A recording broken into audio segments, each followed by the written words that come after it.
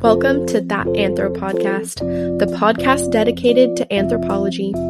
Together, each week, we will be learning from the experts and researchers that are researching our pasts and today's problems. My name is Gabriella Campbell, and I'll be interviewing a new guest each week to bring to you the latest and greatest in anthropology, based right here out of Santa Barbara. Join me for weekly episodes, whether you're an anthropology buff or looking to learn something new. Welcome to That Anthro Podcast. And now, a word about the sponsor of our podcast, Anchor.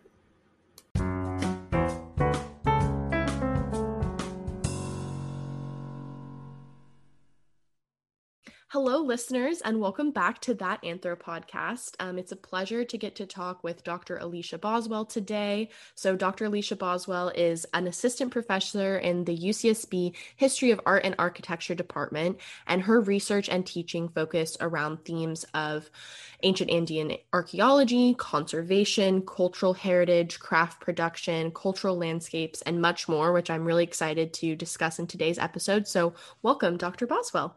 Thank you so much. I'm excited to chat with you today. Yeah, me too. Well, I always really like to begin each episode with kind of a bit of general background about our guests and how you first became passionate about anthropology. So where did your journey to becoming an anthropologist and archaeologist begin? Yeah, that's a great question. So I really fell in love with history in high school, actually, in AP courses. And I was convinced when I went to college that I was going to study history and I want to study the past. And it was in college, actually at the University of Michigan, where I did my undergraduate degree, that I ended up in a couple of introductory anthropology classes to get those GEs done. And I just fell in love with the material. And as well as, I should say, the history of Latin America too. So I did end up majoring in history, but I realized, and I was introduced to anthropology, but I realized that actually kind of too late in my undergraduate career to change majors, that archaeology is what I wanted to do. That's really where it kind of fell together. I had my first field school experience as an undergraduate. Was that in Latin America? It was in Peru, actually. Okay. It was in Peru, where I ended up spending most of my career so far, doing research in the Moche Valley, outside of the city of Trujillo. And so I ended up doing a field school there and fell in love with it and really loved this idea of trying to understand the past through objects, through material culture.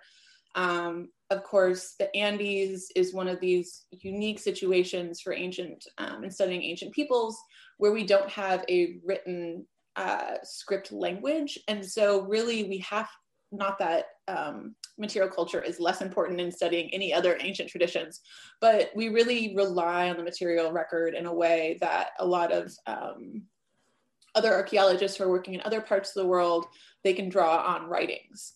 And so for me, this is a fascinating conundrum and challenge, but also, the histories of the ancient Andes, I think is really emerging in a lot of ways, where we've learned so much, even in the short time I've been a professional in the field, about the cultural traditions that we didn't know 10 years ago, in part because we have such a biased perspective of these histories because we don't have writing.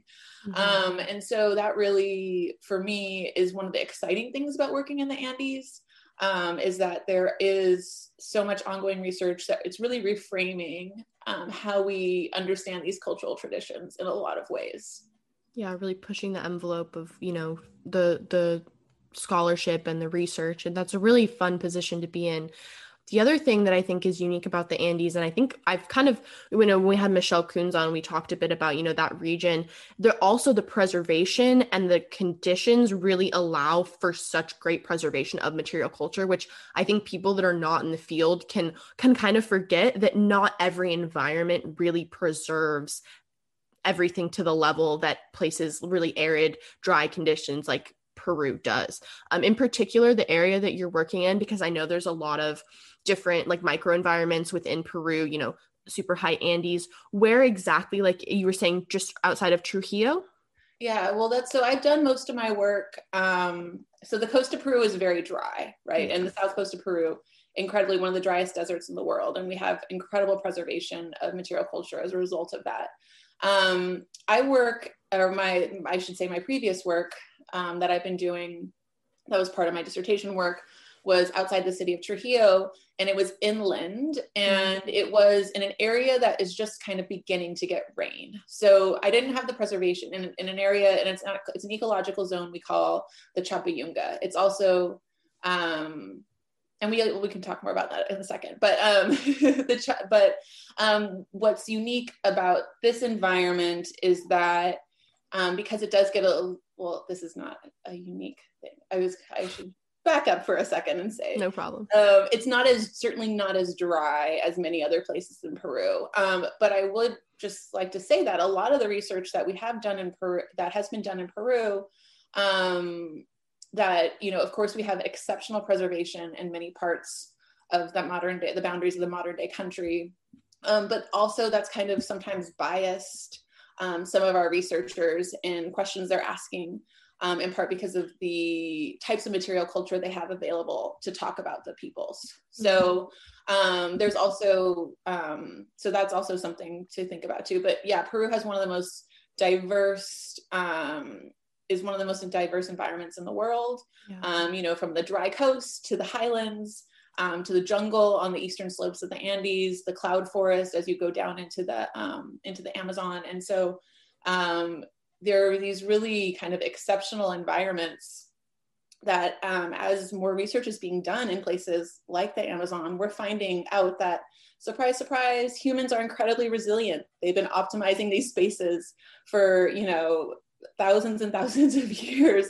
And it's really us that are kind of catching up and trying to be like, whoa, okay, yes, of course, we're creating gardens in the Amazon. That's not anything, shouldn't be anything surprising. But of course, our perspective and traditions that many of us come from these Western biases that we unfortunately have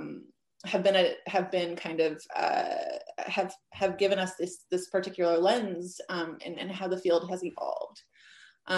So I feel like a lot of the times we're just kind of catching up, of course, and learning things that, that indigenous peoples have known for, of course, all periods, long periods of time.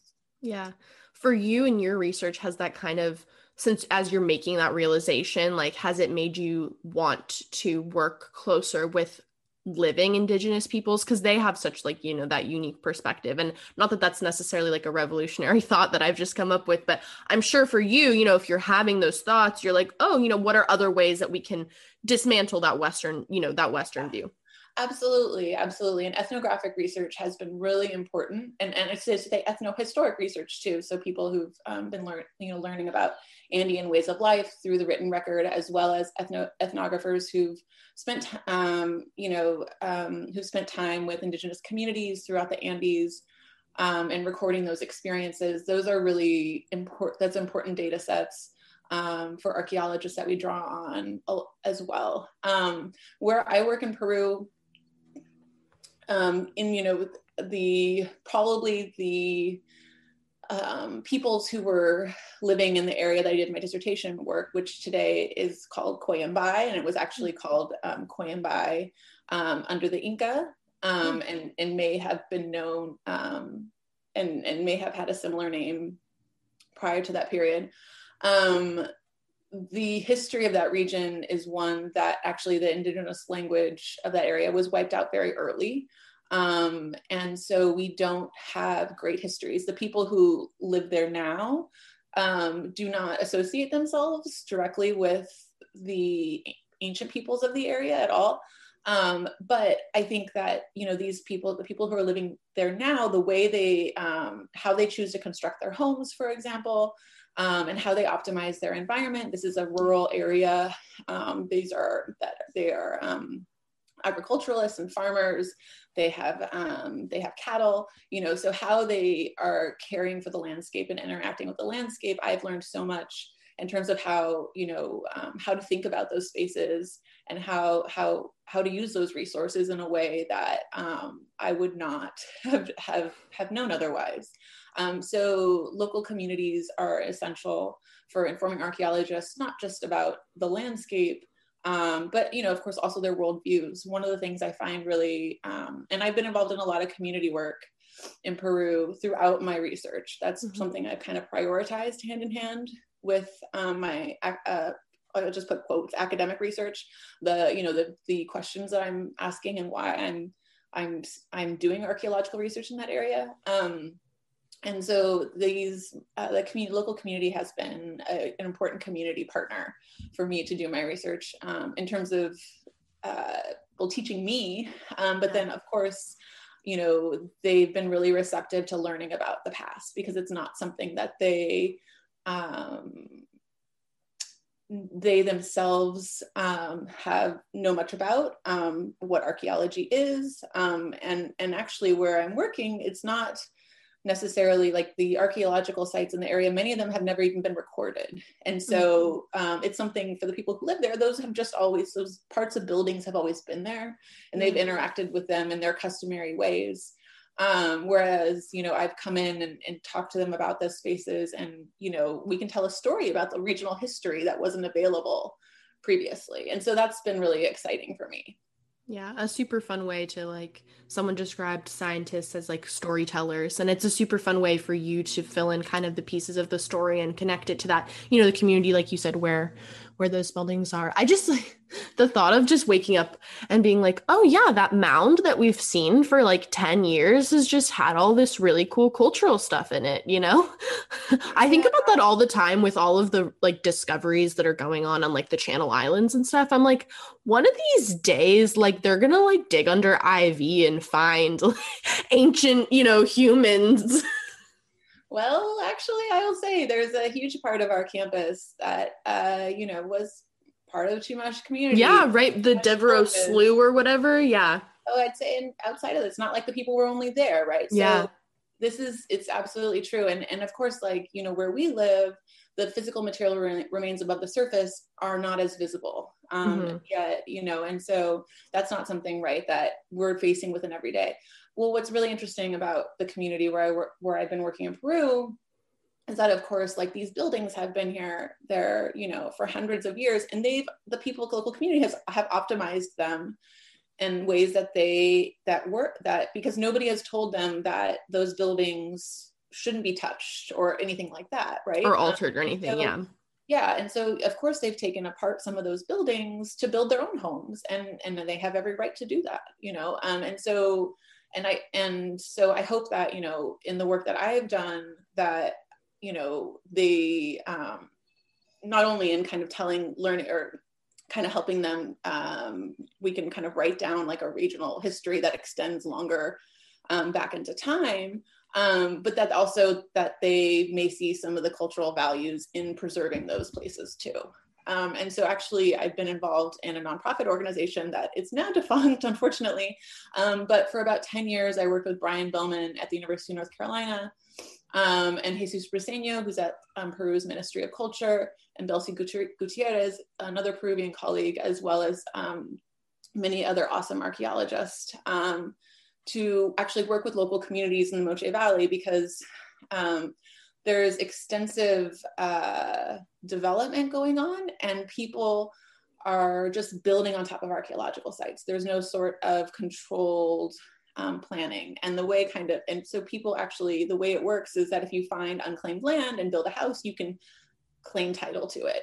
And many archaeological sites are not registered, or if they are, it's a different office than the land management office. And so they don't talk to each other. So by the time that it's recognized that people are squatting on these archaeological sites, they've been pretty much destroyed and people have built their homes. So at that point, the local government isn't going to remove them, right? Mm-hmm.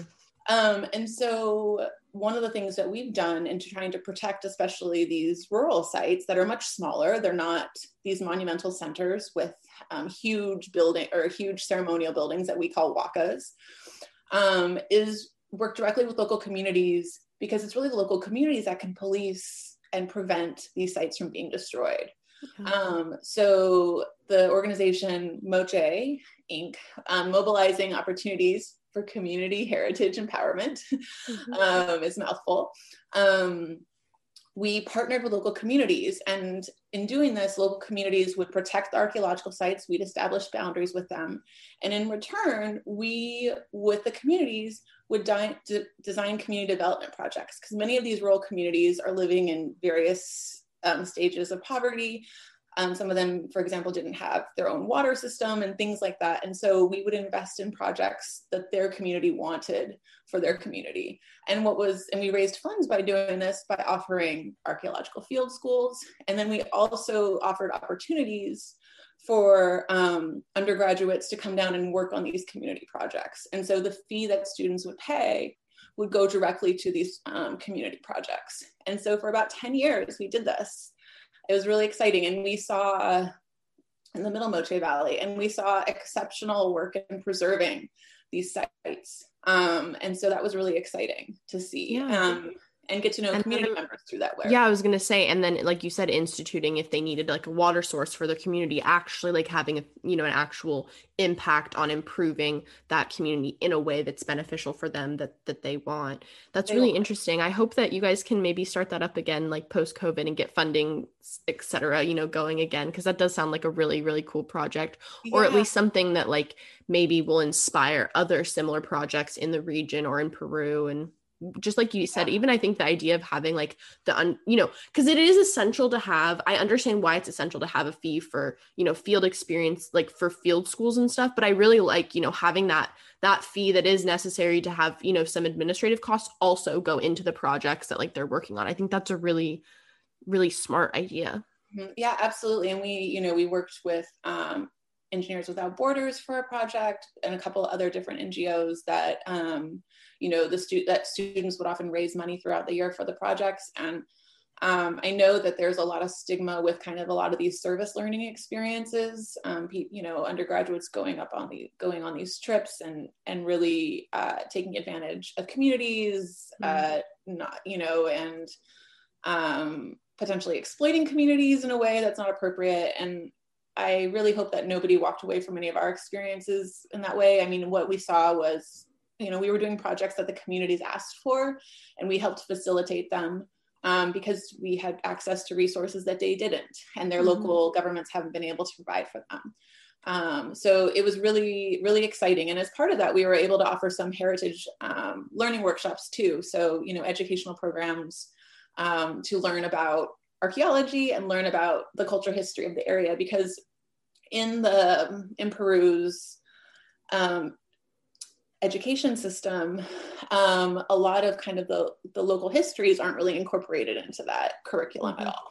And so, for us, that was something that we also wanted to be able to do as part of that too. I mean, and for me, there's this big emphasis on scientists being communicators to the public, and I think that's essential. And I think especially for those of us who are privileged enough to do research in other countries, we should be contributing as much as we can back to those communities that allow us to be there.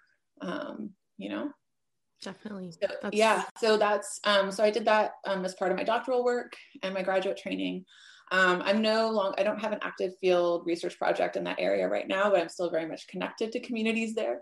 And I'm starting a new project actually up in the northern Peru in the Upper Pira Valley, which I think maybe Michelle Coombs mentioned briefly in your conversation with her. So do you want to dive into that project? Tell us give us a sneak peek. Yeah, sure. So some of my interests. So before I was at UCSB, I was a postdoc at Bard Graduate Center and the Metropolitan Museum of Art in New York. And during that time, I was studying a collection that was at the Met, which is a group of metal objects. Actually, most of them are regalia, adornments that would have been worn by leaders of the Moche. And the history of this collection is really interesting. It arrived in the US prior, it's kind of one of the first kind of known collections of this Moche metalwork. And the technology that researchers identified that the technology that they were using to gild these objects, so to put gold or silver, really thin layers of gold or silver on it, was called electrochemical replacement plating. And this was identified by Heather Leckman. She's at MIT, and she identified that they were using this technology called electrochemical replacement plating, and basically dipping these objects probably into like liquid gold to coat them. And this was the first time this technology had been identified in the Americas. It was really exciting. But of course, this group of objects were not systematically excavated. We do know about their history is that they all do come from the Upper Pura Valley, and because of kind of when they entered the United States and when they were their ownership history, that's pretty clear. So this happened, in the 70s. But it wasn't until the 80s, of course, that the first systematically excavated elite Moche royal tomb was excavated by Walter Alva at Zipan. And a lot of kind of pieces about the collection started to kind of fall together when that was discovered, right? And that these objects, many of them would have been worn and all these things. I have a quick question. Yeah. I know it's you're putting the gold gilding on the outside. What is the base metal that they're constructing these adornments with? So it's a copper alloy. Oh, okay. So it probably is copper with probably sometimes some gold and silver, but most just copper. This discovery of it was in the 80s that Walter Alva excavated this elite Moche tomb many elite Moche tombs at Zipan. And since then, there have been a number of elite Moche tombs that have been excavated. And so my project is really looking at this now well-documented archaeological record that we have and trying to fit the Loma Negra materials. This is what the collection area the collection is from, is how it fits within the Moche world. I've already identified actually that the Loma Negra, what it looks like anyway, I should say, is that the Loma Negra metalworkers, or the people who made the regalia, were using a different gilding technique than is commonly used by other Moche metal craftspeople. So that's really interesting. This technology that Heather Leckman identified is really exciting and innovative. And so my kind of research question that I'm looking at right now is kind of what was the social context under which this technology emerged? It's very clear that, this technology emerged to gild regalia for elites. Most of the history of metalworking globally, we see these technological innovations are usually driven, with goals of utilitarian function in mind, right? So, making tools for labor, making weapons. And really, this is kind of a difference in the Americas, especially, beginning very early in the Andes, that we see this metallurgical technology emerging really for adornment of elites. And so because that's kind of the history, it hasn't gotten the metallurgical history of metallurgy has not really had wide dialogue with other ancient traditions. So I'm really interested in the sociocultural and political context under which this gilding technology emerged.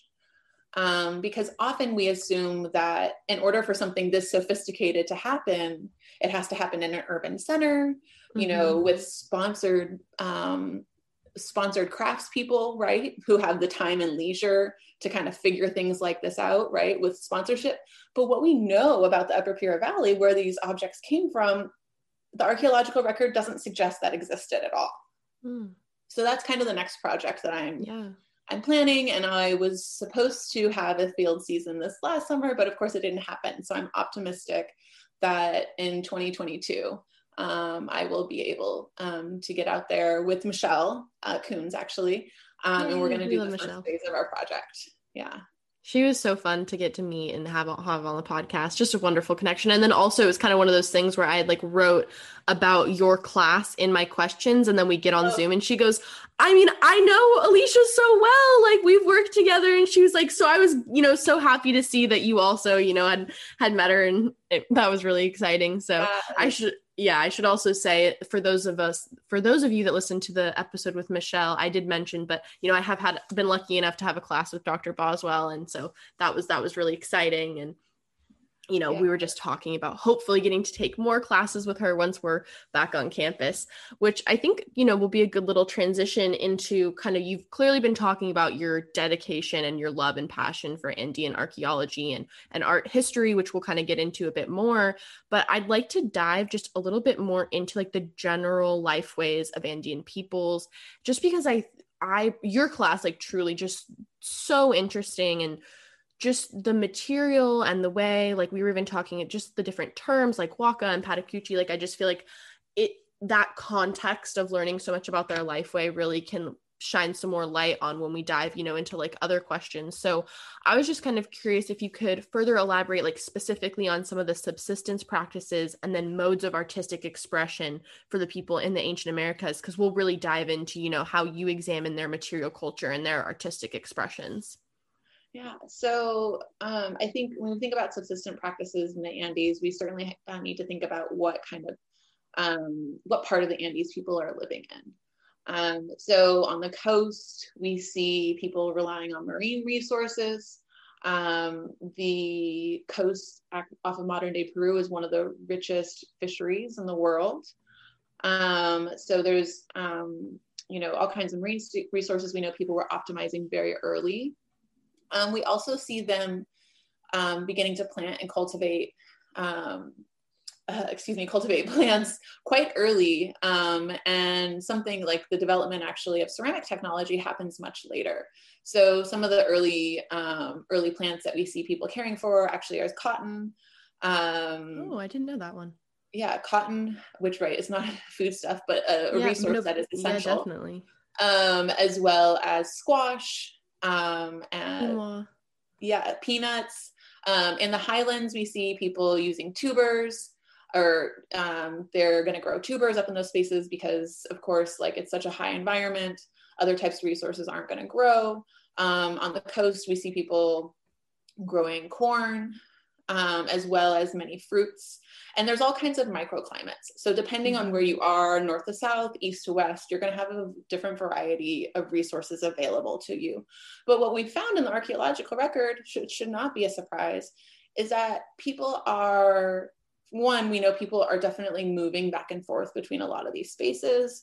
They're exchanging resources as well. So despite the fact that, people might be living in a coastal valley, they likely have access to potatoes and tubers that would be grown up in the highlands. Not necessarily really early in the Andes history, but certainly, by the early first millennium, we're seeing that. So those are things when we think about I like to think about the Andes in terms of environmental niches. Yeah. And thinking about what resources are optimized from different spaces. So my dissertation work in the Moche Valley, occurred in the foothills of the valleys. And what's really unique about this ecozone is that it's perfect for growing coca plants. Oh. It's one of the few, it's actually the only ecological zone on the western slopes of the Andes where you can grow coca. Now, coca, of course, in our modern day society has a really negative, has a negative connotation, reputation, of course, because of its association with cocaine. But coca was an essential resource within Andean communities and still remains an essential resource today. It helps people by chewing coca.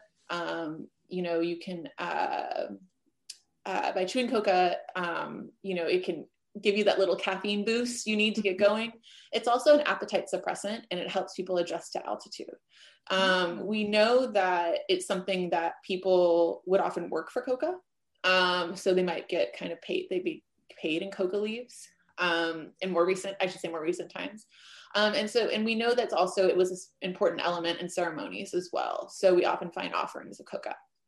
But thinking about that plant and where it's available, it's only available in specific zones. And so other communities who are not living in those zones on the eastern slopes of the Andes, or this, narrow ecological niche on the western slopes of the Andes, they're going to have access to it, right? So thinking about then how important relationships are between people in different areas and becomes really important. And coca is just kind of a good example to kind of think about that. Yeah.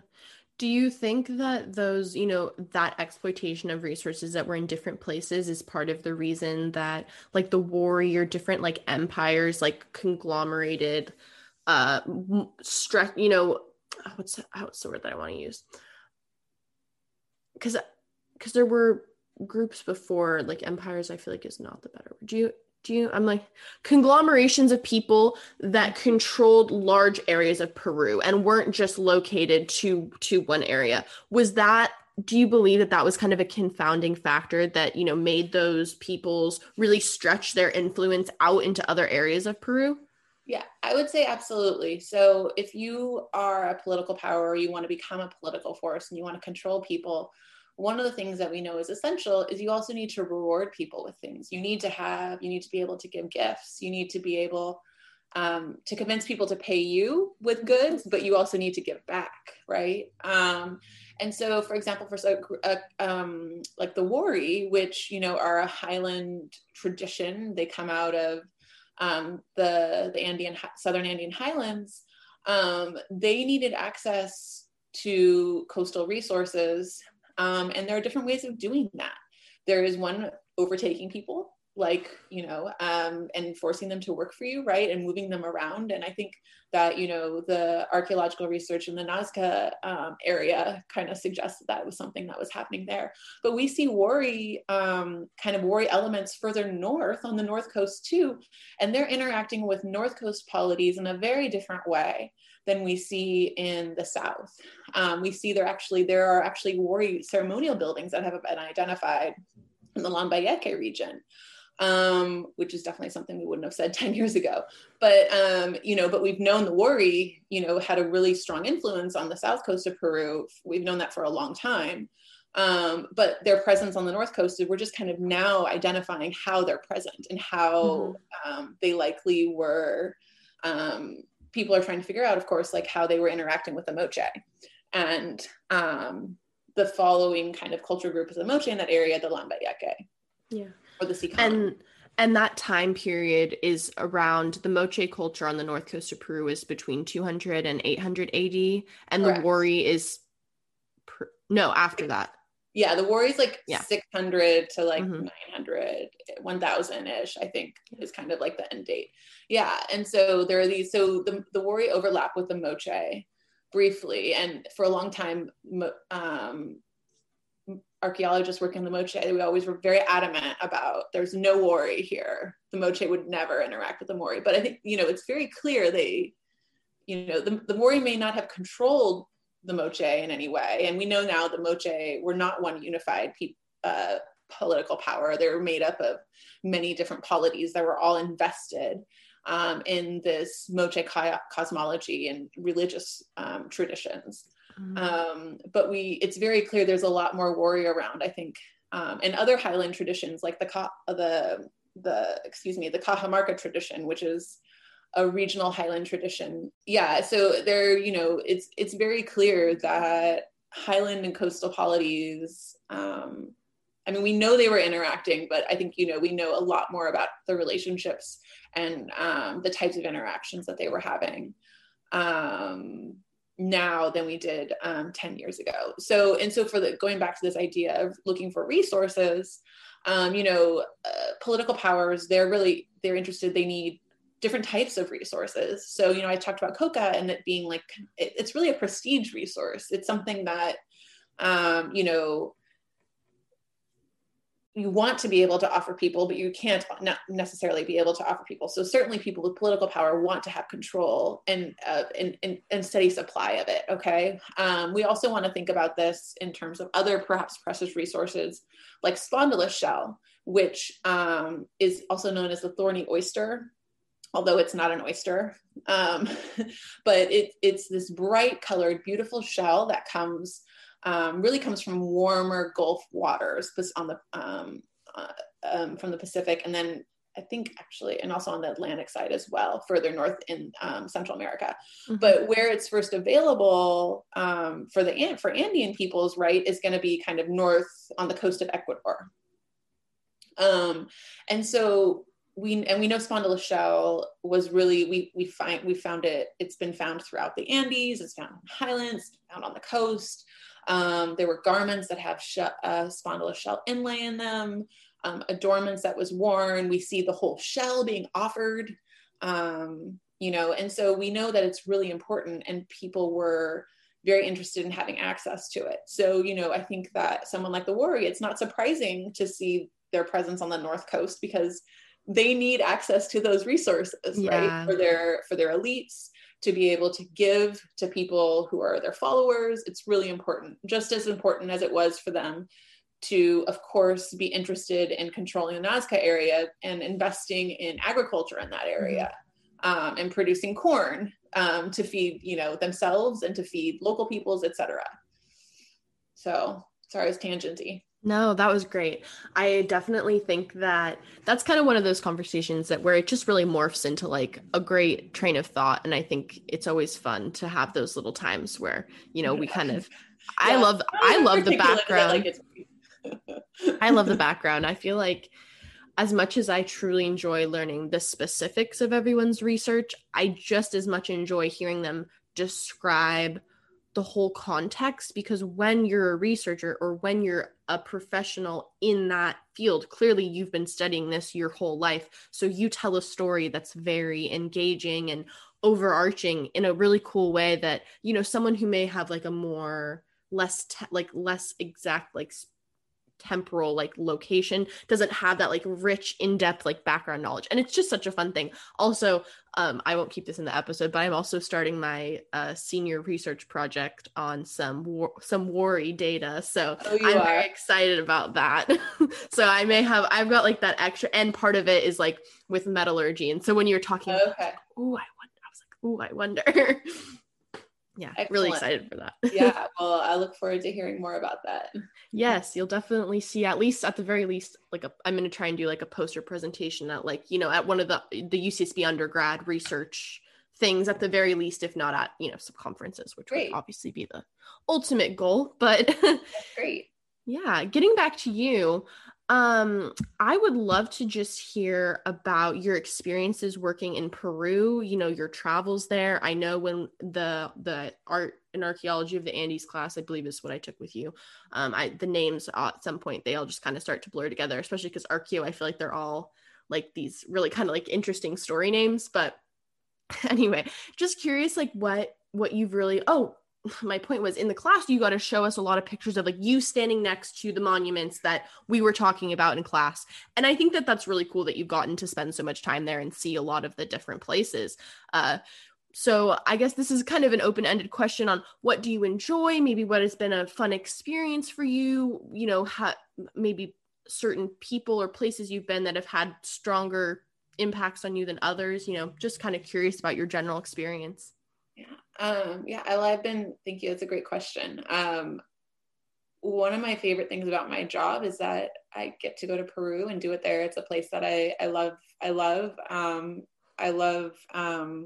the cultural traditions there, and I have really enjoyed, I should say, the food. Yeah, I was going to ask if you have a favorite dish. Which I'm happy to talk lots about that. Yeah.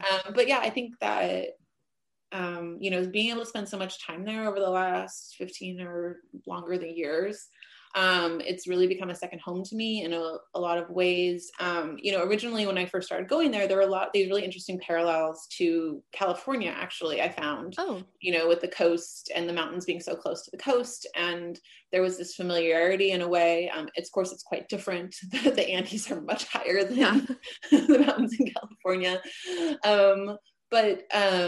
And so there was kind of a familiarity, but obviously very, very different. It's a very, very different place. But I've, you know, just had tremendous experiences in working with local community members as well as Peruvian archaeologists. One of my favorite things to do there actually during my dissertation work was, you know, I could spend the weekend kind of in the foothills of the Andes and looking up at these amazing highland fields where people, you know, were working their land, and I could drive an hour to the coast on weekends and enjoy watching local fishermen go out in their traditional reed boats.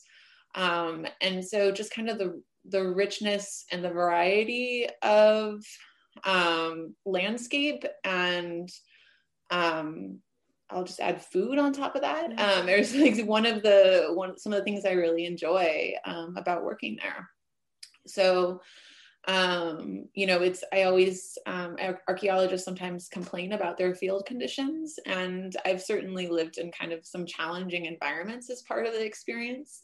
But again, a lot of us who are able to, are placed in these positions of privilege within academia, we also often get to kind of choose where we work. So I think that especially for those interested in pursuing archaeology, yes, like the questions you're answering are really important, but if you don't have a passion or enjoyment for the place that you want to do the research, maybe you should rethink that field site for yourself, because it's a dedicated commitment. And I know personally for me, I would like to be comfortable where I'm working, or at least as comfortable as reasonable, right? Yes. So, I think that it's something that you should definitely consider. So, and I'll just add that one of the great benefits of working in that Coca zone for my dissertation was it's also the major fruit growing zone today. So I just had incredible access to all kinds of varieties of fruit, passion fruits, avocado. I just it was a really, really wonderful experience. Obviously, do you have a favorite Peruvian dish? This is where most Peruvians always just shake their head at me when they ask me, because this is one, what is your favorite Peruvian dish? And I always just say, I want to eat the fruit. I want to eat, the 10 varieties of avocados, and I want to eat. No, but I think actually my favorite kind of more traditional dish is a criollo dish. And it's like stewed lamb with beans and rice. Gabby here doing a little fact check. Dr. Boswell actually let me know afterwards that her favorite dish is made with goat and not lamb. So that's kind of probably with a little avocado and on the side, a little salad on the side. So that's kind of probably my favorite traditional dish.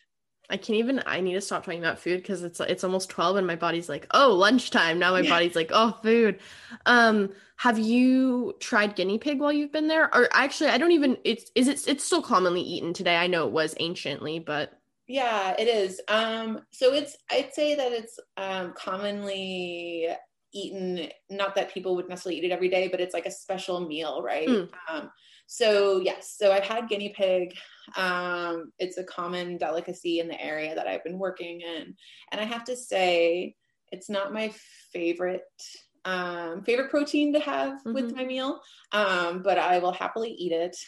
Mostly this is just complaining. There isn't a lot, like, compared to chicken or compared to most, actually. I was going to say, compared to chicken, duck, and to beef, there's just not much meat on. Yeah, because it's so much smaller, and so I can imagine the meat that it is there, it's not like as tender. It's probably like a bit more gritty, but it is cool really to be able to eat and participate in something that has, been a cultural tradition for so long. Yes, and it really is an important tradition. And actually, the potatoes they serve specific type of potatoes if possible with them. I think they're called papa. I think they're amarillo. I think they're yellow potatoes, and they're round yellow potatoes. And they're actually so delicious and rich. They taste like they have butter without having any butter on them. So that's a bonus for that dish. Yeah, definitely. All right. On that same thought, what are some of your favorite murals, wakas, or like pottery forms that I suppose, other forms of artistic expression that you've kind of seen throughout your years of study? Yeah. So I think that, of course, being kind of biased working outside of Trujillo, the three sites are Chan Chan, the Huacas de Moche, and the third site is Huaca El Burco, which not as many people get to there.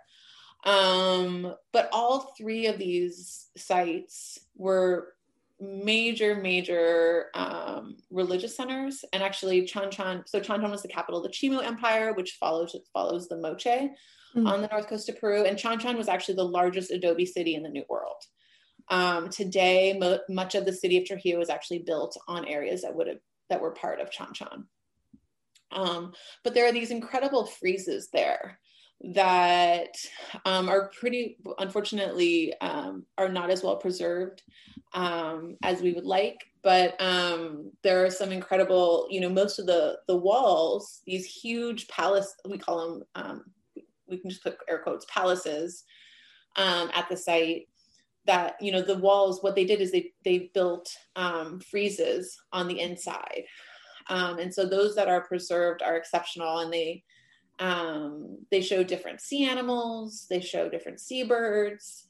They're really, really impressive to see. And Joanne Pillsbury has written about this, that, no, actually, I'm going to stop. I'm not going to be articulate about that. Let me just talk about another site. Yeah. My favorite one that I learned about with you was and of course I can't remember it now, but maybe Sipan, where the underground structure that had the really cool audio. Oh yeah, Chavin. Chavin, yeah, the really cool. Yeah, that was really interesting to learn. Yeah, no, the audio is really cool there. But actually I was saying, actually, one of the reasons, someone decided to do that study, right, to study the acoustics, and enough of that building has been excavated and preserved to be able to do a study like that. A lot of the spaces, a lot of the buildings, a lot of these places, that's not possible to do necessarily. But in the Moche Valley, I'll just do like a big push for tourism to the Moche Valley. If you're wondering where else you should go in Peru, you should go to Trujillo, and go to the site of Huacas de Moche, which is from the Moche culture. There are two monumental adobe buildings, Huaca de la Luna and Huaca del Sol. And at Huaca de la Luna, you can see this incredible wall. I'm going to say 4 stories high.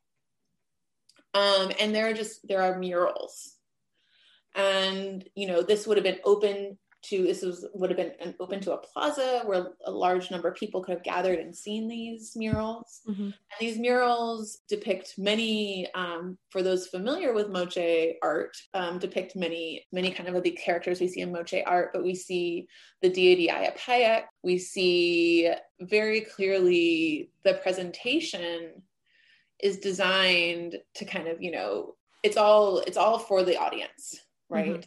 It's for people to see these different symbols from Moche cosmology and connect them to this place. So that's really, it's one of my favorite places to visit and see. But the other thing I will add is that, of course, we're super fortunate to have that preservation. Those murals are, these buildings I'm talking about are made out of adobe. Like adobe doesn't last unless it's taken care of. And what minerals are they using to paint on the adobe? So they're using usually different types of pigments. Oh, okay. Yeah. So there have been a couple, it's a great question. There have been a couple of technical studies identifying things like cinnabar, as well as, I think that there are also potentially, there are other kind of natural resources that they were using. But I will add that, looking at those buildings just reminds us of how much has been lost. And so, earlier in the podcast, I mentioned that cotton is kind of one of these first plants that we see people cultivating, before they're even living in the same place all the time. And so that just makes me think of all the textile art, exceptional, artisanry that Andean weavers, abilities of Andean weavers that, we only have a fragment of their incredible, I would say, of the incredible material record in this area. And we know that in the Andes, what people wore identified who you were, what ethnic group you belong to. So, thinking, especially for my current project and thinking about these Moche medals, I'm often thinking about the clothing that people would have worn with them. And so I just kind of want to say, just kind of highlight how much information has been lost, right? Just because these are perishable materials that don't last for millions of years, unfortunately, like plastic. I did have a question in here about, what's some general advice you would give for other students that are considering, attending graduate school or pursuing, a career in your similar fields? Because, the more I talk with my fellow students, I feel like just in general, there's so many paths and there's so many different ways to become a researcher, to become an academic, to become a museum curator, to be, to do anything within the huge field of anthropology. And I think sometimes just the little bits of advice, whether they're, earth, changing or just simple, can really be influential for those of us who there's so much that we want to do and so much more in graduate school. So yeah, what's some advice that you would give to other people considering, a career similar to yours? Yeah. So I think that in terms of considering how to pursue a career in archaeology, I think that you really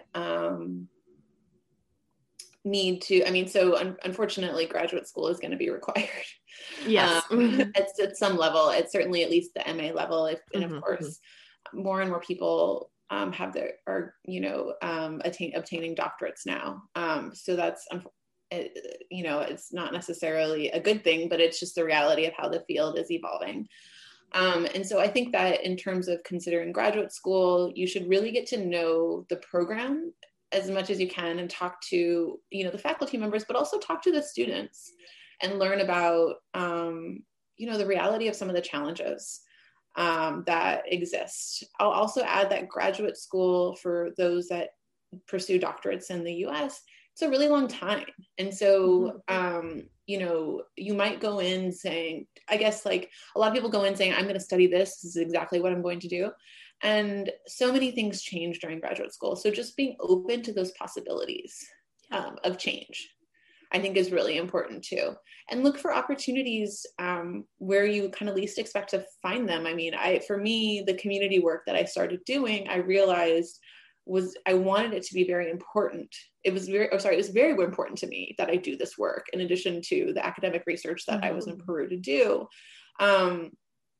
And as a result, I found colleagues and institutions at UC San Diego, where I did my doctoral work, that I wouldn't have interacted with because I was doing that work, and I benefited from that. So just kind of explore the institution where you are throughout the time that you're there. Would be my encouragement, as well as, of course, trying to learn as much about it before you go, and talk to as many people as you can. And I'll just add that if you are interested in going to graduate school, most people, if you're interested in working with them, really reach out to them during the application process. You can learn a lot about somebody, from a 15-minute phone conversation or email exchange. And I think that archaeologists overall, most of us are like really open to having conversations and excited about it.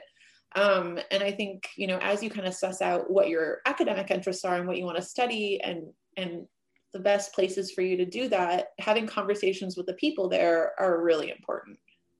Yeah, I completely agree. And I think, like you were saying, being open to opportunities, I think being open to serendipitous timing and really believing in that is kind of an important part of maybe not life in general, but opportunities. And they really do come when you least expect them. And something that I always just, something David Lawson said to, Dr. David Lawson, who's a professor at UCSB, was, be kind and humble and, let what comes your way come your way, and, take advantage of the opportunities that you do get.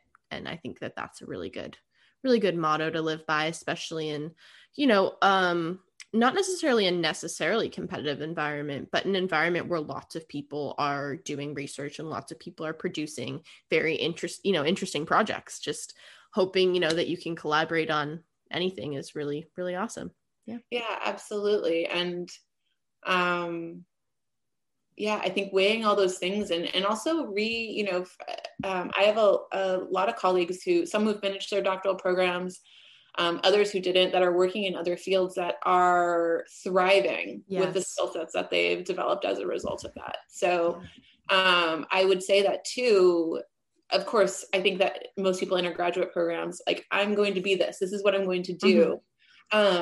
You know, I think an important part is kind of figuring out for you what job works for you best. As things do come up. And by that means, I'm not saying, oh, quit, you know, or anything like walk in going in, but like, it's a really important real thing to think about.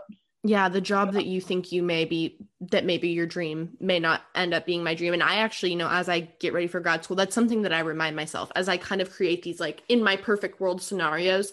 I also remind myself that it's okay that it's not, like, just for example, like, if I were to go to this grad school, I would have opportunity, you know, these internship opportunities that would potentially lead to jobs, and being like, well, and then if it doesn't, you know, those other paths are still very viable, you know, paths too. Absolutely. And I was going to say something. What was it? But it's okay. Go ahead. Well, and I'll just add, especially COVID. I mean, COVID has thrown a wrench in everybody's life plans. In addition, you know, on a very superficial level, you've been in your house. Most people have been, you know, potentially caring for family members that they didn't expect to care for, or, you know, living conditions they didn't expect to have. And I think that, you know, through this experience, like, I mean, who has not had a transformational year going through this experience? And I would assume, I don't know, it would be interesting to compare people who started graduate school, you know, who are already in graduate school in COVID versus those that will be going to graduate school, kind of how they evaluate, make these priorities. Because things we're seeing now, for example, on people who are, or at least I've seen in studies of people who are looking at high school seniors, a lot of them who are going to four-year programs, they're choosing to stay close to home rather than going far away. And so it'll be really interesting, I think, I mean, graduate school is kind of a different circumstance than that, but I think it will be interesting to talk to people entering the graduate school cohorts in the next several years to kind of have conversations about why they ended up where they did. 100%. Yeah. Well, thank you so much for taking the time to talk with me today. I really enjoyed our conversation, and I'm sure our listeners did it as well. And I remembered what I was going to say earlier, which is something Michelle Kuhn said, which is that, you know, maybe this is just like our Patakuchi that we're going through, that we need to go through to come out on the other end and have a new cycle of renewed inspiration and, you know, and ideas. So I agree. I think, you know, I'm trying to look at it like that too. And I think we have a lot of optimism for, you know, the future, but also even just social movements and social awareness and, you know, racial, you know, how we can better be allies and how we can better support like our friends and our, you know, our fellow scholars of color has also been, you know, a great thing that's come out of, I mean, not necessarily that it like came out of the COVID time, but that has flourished during this past year and a half. So absolutely. I think, you know, it's allowed us to reprioritizing as has been happening. And that's essential for the academy. Absolutely. Definitely. So thank you.